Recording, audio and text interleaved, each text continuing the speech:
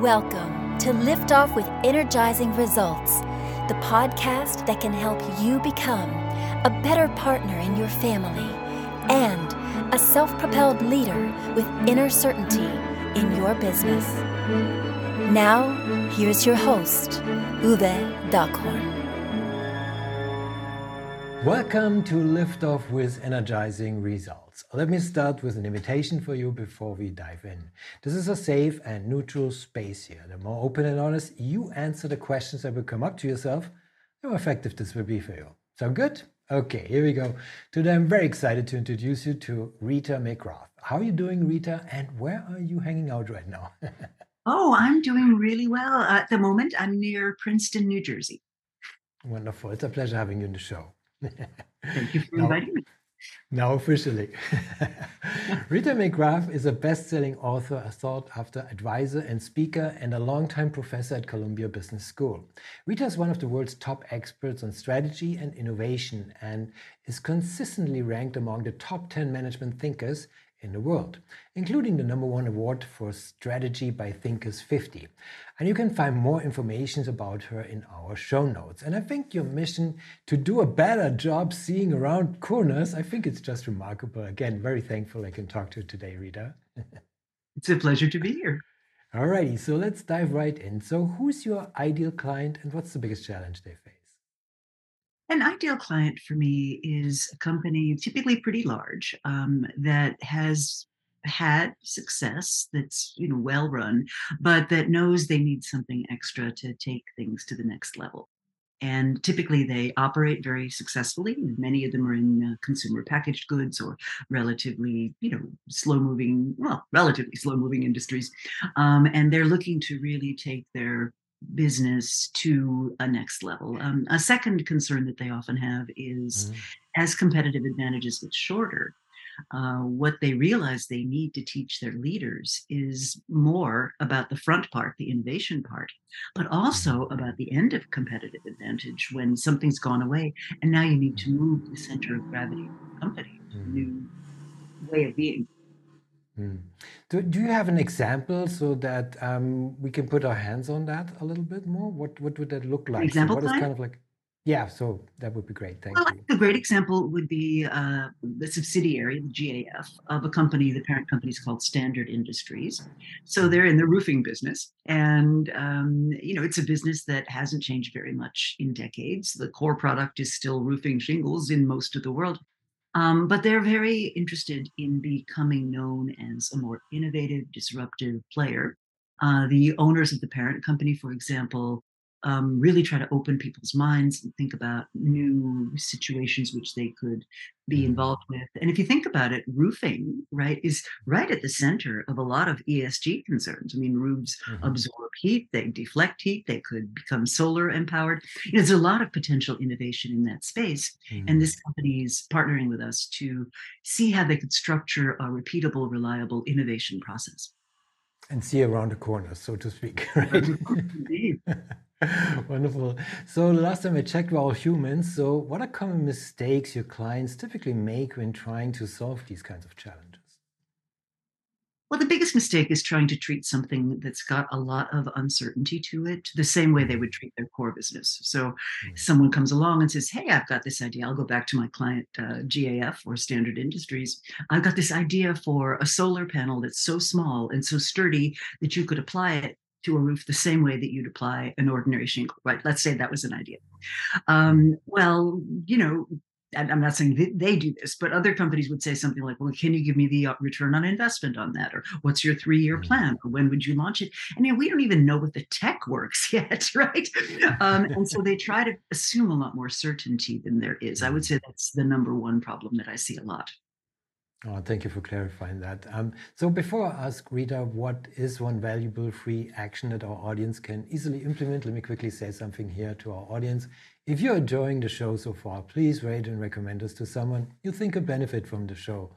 Thank you in advance for spreading the word. So Rita, what is one valuable, free, innovative action maybe that our audience can implement that will help with these kinds of issues? Well, the first thing is at a senior leadership level is get Hmm. innovation on your agenda.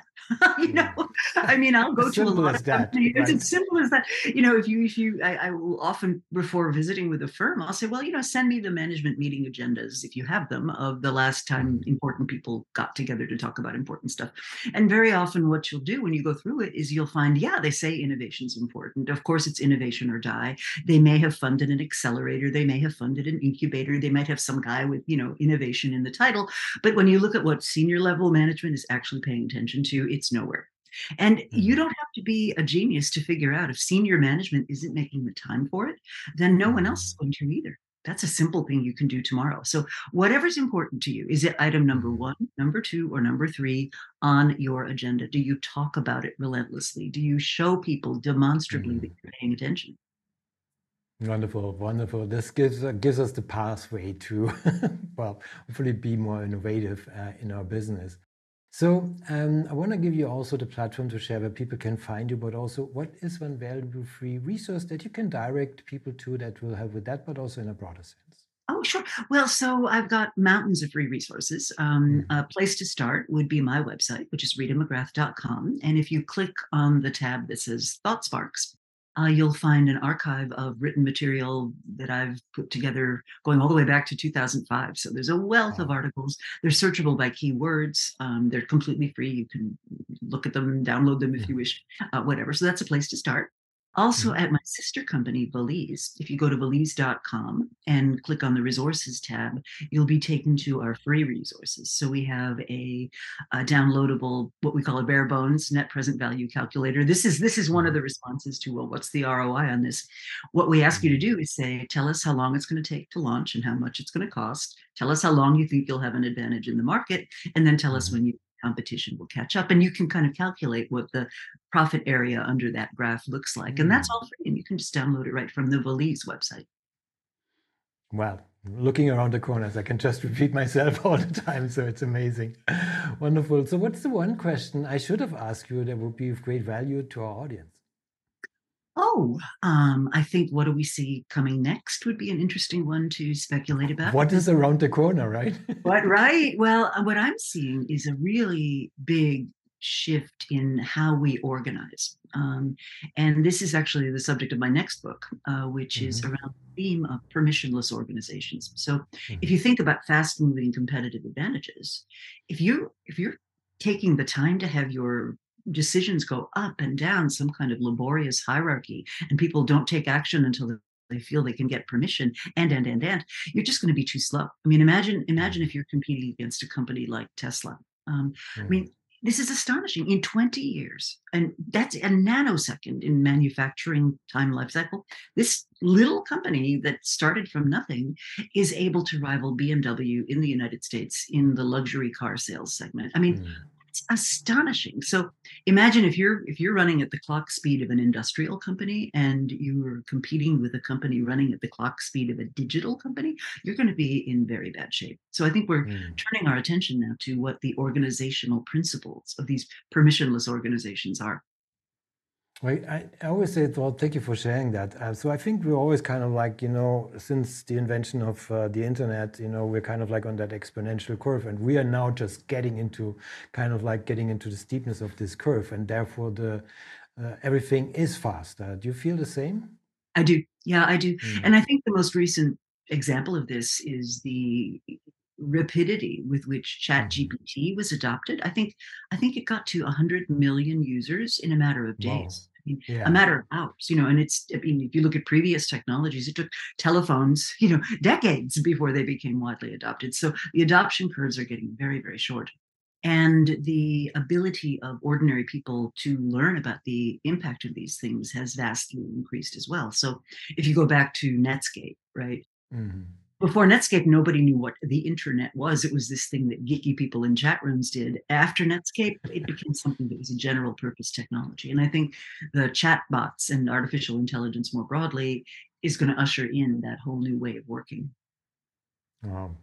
I could talk for hours and hours, so we're already getting to my final question. And we just talked a lot about looking around the corners. Now we're going to look inside a little bit. So This is a personal question. It's the final one. When was the last time you experienced goosebumps with your family and why? Oh, with my family and why? Well, there are a number of them, but it began with the news that our son and his wife are expecting a baby. And so Congratulations. just last night, my husband and I sat down for grandparenting classes. And I have to tell you, I've never thought of myself as a grandmother, but apparently that's happened. And as I was listening to the instructors talk about what it would be like to bring this new life in the world, I absolutely got goosebumps. It was humbling to think about. Wonderful. I'm glad that, with all the looking around the corners and the innovation, there's always kind of like something that's really on the ground. So I Oh, really yeah. appreciate. Oh, yes. And it turns out there's a lot that's changed since I was a Yeah. mother about baby. There are still some things, right? I love it. Thank you, Rita, for this wonderful goosebumps moment. And also thank you for our conversation. It was a pleasure talking to you. And I appreciate very much the knowledge and insights you share with us today. A pleasure to chat to you. It was my pleasure. Thank you for listening. And as always, energizing results to you and your Thanks for listening. If you enjoyed the show, please rate and recommend on Apple Podcast, Overcast, or wherever you get your podcasts. You can also get more great information at uvedockhorn.com.